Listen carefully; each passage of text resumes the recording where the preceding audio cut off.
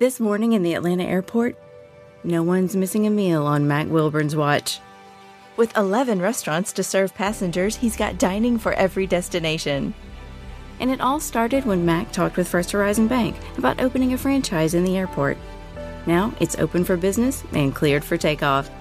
First Horizon Bank. Let's find a way. Go to firsthorizon.com/Mac. First Horizon Bank, member FDIC. 6, 4, 3.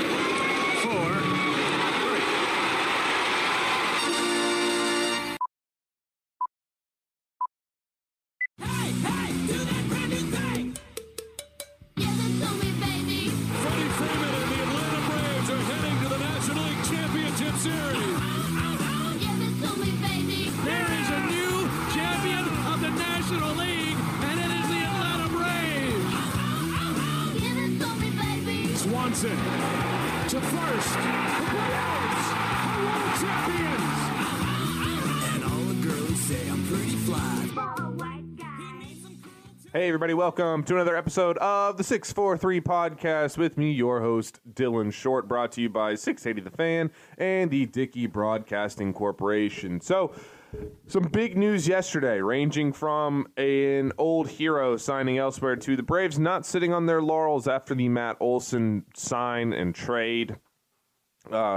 Alex Anthopoulos continuing to do more and more and more. A little bit later in the show, we'll take a look at our prospect in the Farm to Table segment. This week is going to be one that I'm sure everybody's been waiting for. But let's get started with the big league stuff. So, after trading for Olson, signing him to that mega extension immediately after the fact, Alex did not sit on his laurels. He added Colin McHugh, who is a really, really good addition, a fantastic relief pitcher. One of the best right-handed relief pitchers you could have gotten on the market. Former starter, where he was actually pretty good there too, had a little bit of trouble staying healthy. So he is a reliever now, and he has been since 2018-ish, I believe. But one of the absolute best right-handed relievers there around. If you want to have some fun, go check out his StatCast page. It's pretty ridiculous. There's a lot of interesting things that the Braves could do with McHugh, because Soroka, if you get anything from Soroka this year, then just count that as a blessing. And McHugh's not a guy that's going to consistently give you 6-7 innings or anything like that, but he's a guy that the Rays utilized as an opener a number of times. And while I don't know if Brian Snitker's ever going to truly embrace the opener concept, the Braves do have a lot of young arms that can give you 3 to 4 really good innings right now, but who maybe aren't ready to give you 6 or 7 good innings. And that's somewhere where Colin McHugh could come into play.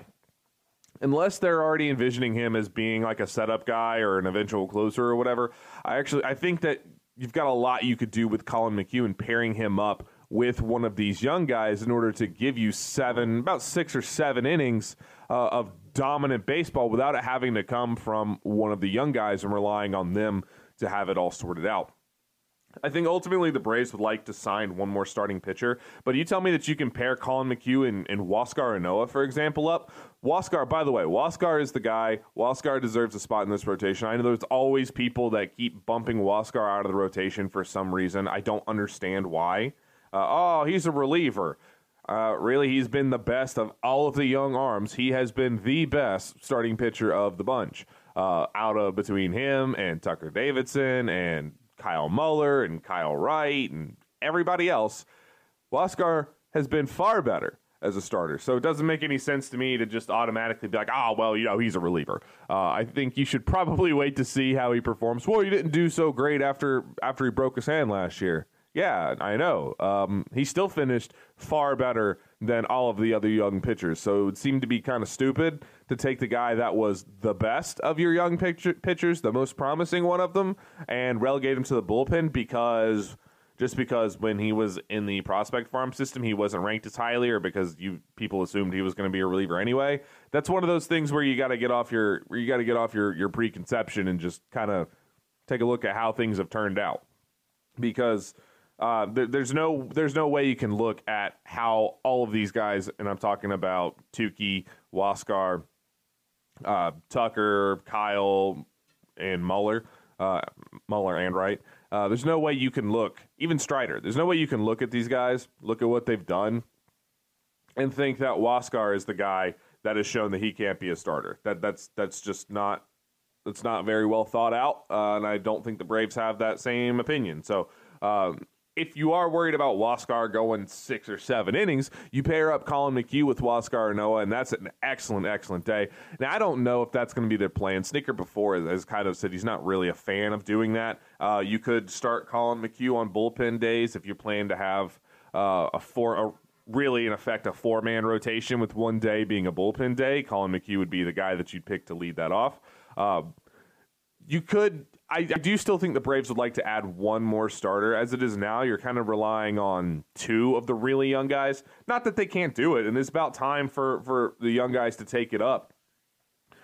So you'd figure some 2 between Huascar, Kyle Muller, Kyle Wright, Tucker Davidson, Touki Toussaint, Bryce Elder, Spencer Strider, even Freddie Tarnock, who's on the 40-man. You would figure 2 of these guys should be able to kind of grab that spot.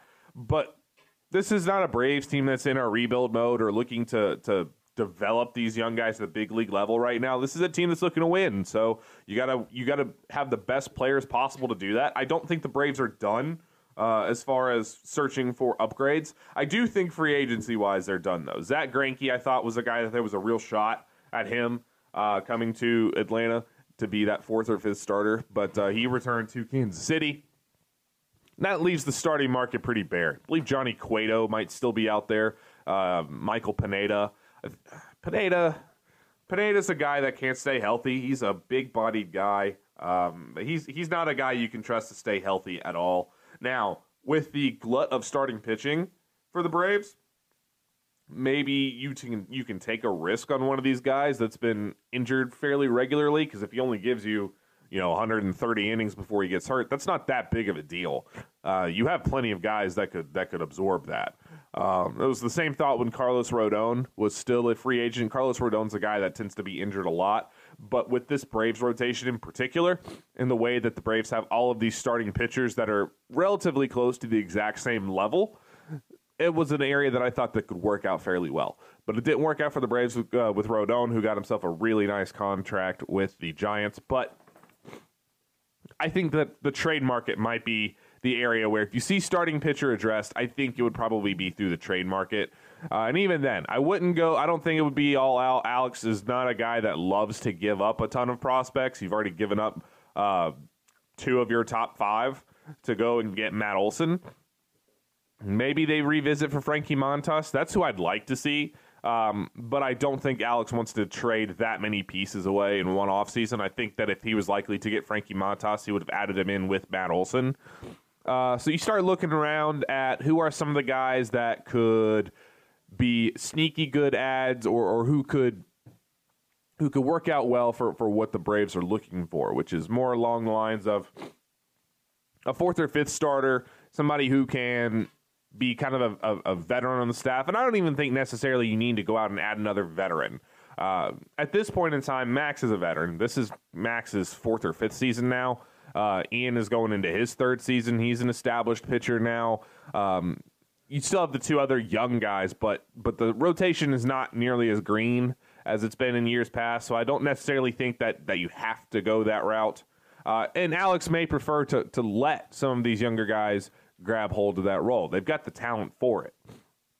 I think ideally he'd like to have people battling for the 5th spot, but when you have this many starters on the 40-man, this many that are around the same age, the same time frame, that have been up in the majors for about the same amount of time, you do have to start letting these guys win battles or at least battling to see.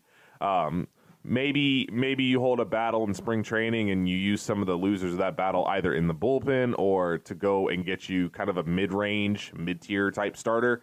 The Reds, Tyler Mahle and Luis Castillo were 2 guys that everybody's been looking for, but they've kind of come out and said that they're not dealing those guys right now.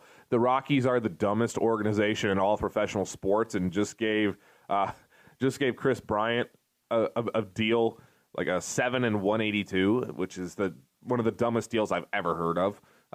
So you can go ahead and scratch off them trading German Marquez. That's not going to happen. I don't really. I mean, maybe Sean Manaea. Again, I thought if you were going to get another starter from Oakland, you would have paired them up with Matt Olson while you were making that trade. I don't see that happening. Maybe they go out and they spend a little bit more on somebody and go get a David Price, who's owed a lot of money. But the Braves could probably use him more than the Dodgers could, or something like that. I don't know. I think you could probably see another starter, but I'm not. I haven't really figured out who I think that for real target will be. Maybe they go to Minnesota and see if Minnesota wants to trade Kenta Maeda. That's one that I liked a few years back. That's one that I could see it happening, but I'm not entirely sure. I don't want to keep speculating on that. I don't really have anything up my sleeve as far as that goes. We'll see how that goes. But speaking of how things go, Freddie Watch is finally over. He signs with the Dodgers for 6 years, $162 million. Yes, the Braves could have beat that offer.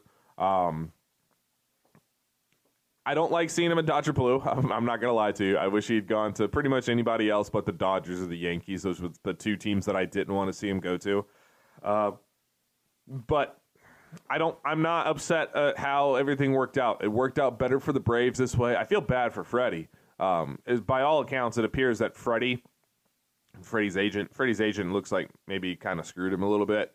It appears, at least to many, that Freddie never wanted to leave Atlanta, that he just assumed that he would be back, and that was his preference all along, and that he never really considered the thought that he would have to go play somewhere else. So when the Braves traded for Matt Olson, it kind of took Freddie and his agent by surprise, and they had to figure out where else he would want to play really quickly, and it kind of erased any bit of leverage that he had going on. So he gets his 6-year deal finally, which is really what he was looking for. He gets about the same AAV as Bryce Harper, less than the $30 million that I had assumed he would go for, that most people assumed he would go for. So sincerely, best of luck to Freddie. I hate it's with the Dodgers, but for Freddie, he's one of the all-time great Atlanta Braves. I believe he deserves his number retired, and I would do it the first game back. I know there's going to be a lot of hard feelings for some people now that he's with LA. I don't hold that because I don't have a little brother complex. We already beat the Dodgers. That's that. It's not like they're the team that keeps us from getting anything good now. We can beat them, and we beat them before. So I'm not particularly upset about it. I just don't like the Dodgers. I don't like teams that just sign 1 million people at whatever money, and I don't know. I don't like teams like the Dodgers and Yankees that can buy their way towards the best players in the league without having to do much. And it bothers me more with the Dodgers because they can do that and they have like the best farm system in baseball. But Freddie got the best deal that he could get. It's going to be rough seeing him in a Dodger uniform, but I'm very happy with how this has turned out for the Braves. And speaking of how it's turned out for the Braves, This morning in the Atlanta airport, no one's missing a meal on Mac Wilburn's watch. With 11 restaurants to serve passengers, he's got dining for every destination. And it all started when Mac talked with First Horizon Bank about opening a franchise in the airport. Now it's open for business and cleared for takeoff. First Horizon Bank. Let's find a way. Go to firsthorizon.com/Mac. First Horizon Bank, member FDIC. The Fan is ready for Brave season. Are you? 3-1 smoked high in the air, deep center field, and heading for the horizon. A home run by Olsen. We're streaming every game of the Braves 2024 season free on the 680 The Fan app. So make sure you download it now and don't miss a pitch of the Braves this season. Alex then went out and added Alex Dickerson, who we've talked about on this show before. Is a guy that's a very good fourth outfielder bench piece. A guy that if you dig into his numbers a little bit, actually really exciting. Has a really, really good bat. Not a great defender. He's not a speed demon or anything, but he's got good power, and he's done very well in limited opportunities in the big leagues. That's a guy that I'm really excited to see. Non-guaranteed contract for like $1 million. He'll be on the bench for sure. And then bringing back Eddie Rosario, which I thought was really, really a really good move. Eddie's not going to do what he did in the playoffs. He's not Barry Bonds. He's not going to be able to do that forever. But Eddie is a guy that fits this team very, very well. He doesn't strike out very much, makes a lot of contact. He hits the ball pretty hard. He showed that he was a better defender than I really thought he was. but he fit this club well, and he'd been saying all along that Atlanta was his first choice to come back. It was a great ride with him last year, and he can kind of slot in right there at left field now. Adam Duvall, as it stands today, Adam Duvall is the center fielder. I think the Braves are comfortable with that. I think if somebody comes out and takes the center field job, fine. But I think they're perfectly okay with Adam Duvall holding down center field for a season or until Ronald Acuna gets back. Personally, I still think Acuna should stay in right field. I think it's better for Acuna as a whole if he's in right field. If he has to take all that time to play center field and all the routes and running he's got to do there, I think it's going to sap his legs a little bit. I think this would be a time for Drew Waters or Michael Harris to really step up and show what they're all about and take that position for themselves. Now, I'm just going to burn my segue that I was about to do, but I am going to leave it off at this before we get to our minor league segment. Two things. First of all, baseball absolutely should institute a signing period of say a month long for a signing period, because the absolute insanity that's been going on has been amazing as a baseball fan. There are signings left, right, and center. They are all over the place, and everybody's getting in on the action. The Royals are signing players. I mean, the Rockies are making stupid moves. The Mets are spending about the GDP of a small country. It's absolutely insane how much money is being thrown around so quickly right now, as we've quickly turned into pretty much resolving most of free agency. Almost all of the big-name guys are now accounted for, so I love that. I love that that's been one good side of what's taken so long to get the CBAs. We did get a nice rush on free agency, and I hope that's something we can see in the future. Last thing here, I'm not going to boo Freddie. That's weak. Freddie deserves nothing but your respect as a Braves fan. I mean, if you boo Freddie, then that's I don't know. I don't want to be too mean. People got to feel what they got to feel. They got to do what they got to do. They got to move on how they got to move on, but that's weak.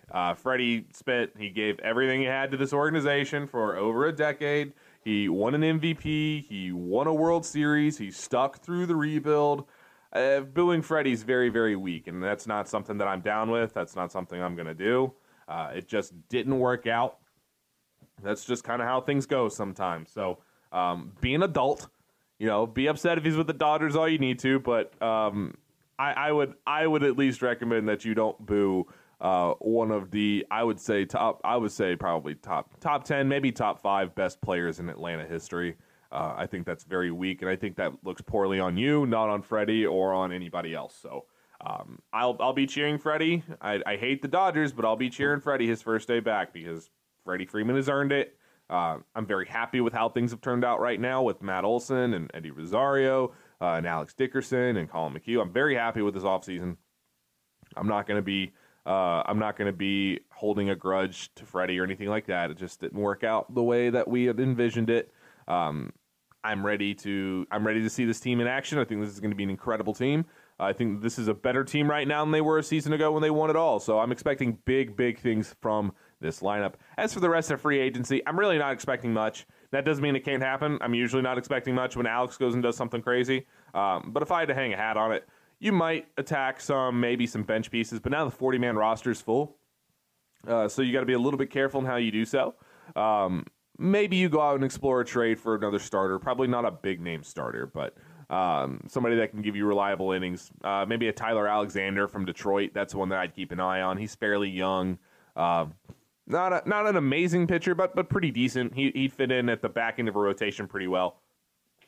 I don't really have a ton more. I'd have to really sit down and really parse it out, which I don't have time to do today. But I think if you're gonna see Alex do anything else, it would probably be one mid-range, mid-tier starting pitcher. But it is Thursday, which means it's time for our Farm to Table segment. And today we're going to talk about the prospect that everybody in Braves country is most excited about, and that is Michael Harris II. Michael Harris is about to be the number one prospect in the system. Once they traded, now he was going to be number one anyway, but once they traded away Shea Langeliers and Christian Pache, it just kind of assured that he was going to be number one. He's a guy that has a lot of traits that people are really, really excited about. If you follow Gaurav Vadak on Twitter, Michael Harris is kind of his guy. He talks about Michael Harris a lot. And there's a reason why. He's a very exciting prospect that kind of popped up out of nowhere. He was drafted in the 3rd round, and it similar to Austin Riley, actually, where everybody viewed him as a pitcher, and then I can't get the story straight of whether the Braves just asked him to go shag some balls and they saw the athleticism, or if he asked if he could show out his outfield abilities and just blew the Braves away. But once he worked out for the Braves, they knew immediately that they valued him as a position player more than a pitcher, exactly like what happened with Austin Riley. He's just got this kind of air about him. He's got this kind of aura that just projects a fantastic ball player and a guy that just has way more to come. I've said this before when I was talking about Drew Waters, that I'm not ready to crown him the greatest prospect on earth yet. I think that there's a lot of tools in that toolbox that could result in him being just an incredible, crazy good prospect. I'd like to see them actually put together on the field and not be promised, but be actually shown before I give him that crown. But there's no doubt that the Braves front office sees him in that type of light. The Braves front office is over the moon about him, and that says a lot. That actually says more than anything I could say. The Braves front office thinks Michael Harris has superstar ability. I've heard from ranges of really good players. I've even heard Jason Hayward type ability, which when Jason Hayward was a prospect, he was an otherworld prospect. And he hasn't really shown any weaknesses to his game, and I think that's something that's really important. I think if you have a good basis and everyone, you don't really have one weakness at all, then it's a good sign for you, because it means that you generally have an easier path toward developing the other traits that turn you from being good into a potential superstar. He doesn't have a super high K rate. He's got good speed. He's got good power. He's got a good eye at the plate, a good fielder, a good arm. I wouldn't say that he's got plus tools everywhere, but he certainly projects to have them in the future, which is kind of what you have to look at with prospects. Sometimes it's a very long game, and the range of outcomes can be kind of high. But he projects to above average power. He projects to be above average speed, above average arm, and above average defense as a whole. He looks to me, I wouldn't say that he's a true 5-tool type of guy, but he does look to me to be at least a 4-tool type of guy. Personally, I think as a corner outfielder, I think he's going to outgrow center field, quite frankly. I think he's just going to keep getting bigger, and I think he's a guy that's going to be your left fielder, your right fielder of the future, left fielder of the future. But the Braves are going to leave him in center field for as long as humanly possible. A lot of people do think that he is the future center fielder of the staff. Maybe. What he really has is this really rare ability to adjust and make improvements mid-at-bat. And even mid-swing in some cases. One of the videos that really had people just take off on him and start to really rank him really high and start wondering just how great he could be was a clip that they saw from him in the middle of an at-bat. Got fooled on an off-speed pitch, and while the pitch was coming in, adjusted in the middle of that swing in order to foul it off and stay alive. And then believe he ripped a double off of the next one he saw, which is, it sounds easy, you make an adjustment, whatever. In theory, it's very easy. In practice, it is very not easy. It is very difficult to do that, especially in the middle of an at-bat. That's usually an adjustment that you make after the game in practice, in the cage, things like that. It's not one that you see made very often in the hectic scrum of a game. It points to an ability to kind of slow the game down far beyond his years. And that's a very good sign. That's one of the big reasons I think the Braves front office and their development staff is so over the moon about him. And that's a good thing, because this is a big year for him. Now that Christian Pache's gone, it's just him and Drew Waters for who could be the best prospect. And he's got a leg up on Drew right now, because Drew, as we've talked about, is kind of viewed as if he's trending downward, whereas Michael Harris is all in the ascent. So we'll see what Michael Harris can do this year. I'm sure we'll see him in camp. He's had some good signs so far. I'm sure we'll see him plenty in spring training as well. And I expect big things from Michael Harris. I need to see more before I put him above, your Drew Waters. As at comparable ages, Drew is at much higher levels and performing much better. So I don't want to just write off Drew. It wouldn't be fair to Drew to be like, hey, I know how your performance was, but I'm just going to throw this guy ahead of you. But I will say it like this. I would not be shocked if Michael Harris has a true breakout and we look at the midseason top 100 prospect updates and Michael Harris finds himself high up in the top 100, maybe in the top 40 or even the top 50, top 40 area. That's the type of talent that he's viewed as having, and I think you're going to see him start in AA. I think you'll see him get to AAA. He could really start to set him apart this season, and I'm very, very excited about it. Hopefully you guys are excited about that too. Hopefully you enjoyed this episode. As it stands, I got to go get ready to go to the other job. Thank you guys so much for tuning in this week. We will be back again on Tuesday with episode number 9 right here on the 643 podcast.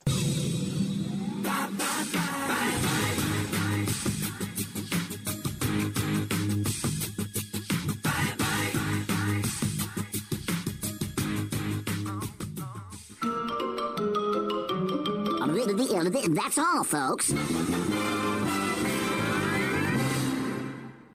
A lifetime of hard work, children laughing in the kitchen, family photos on a restaurant wall, a legacy that lives on.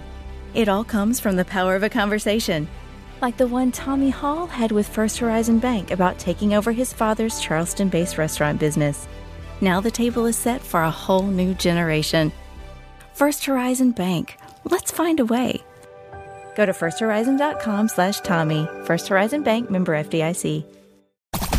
The Fan is ready for Brave season. Are you? 3-1 smoked high in the air, deep center field, and heading for the horizon. A home run by Olsen.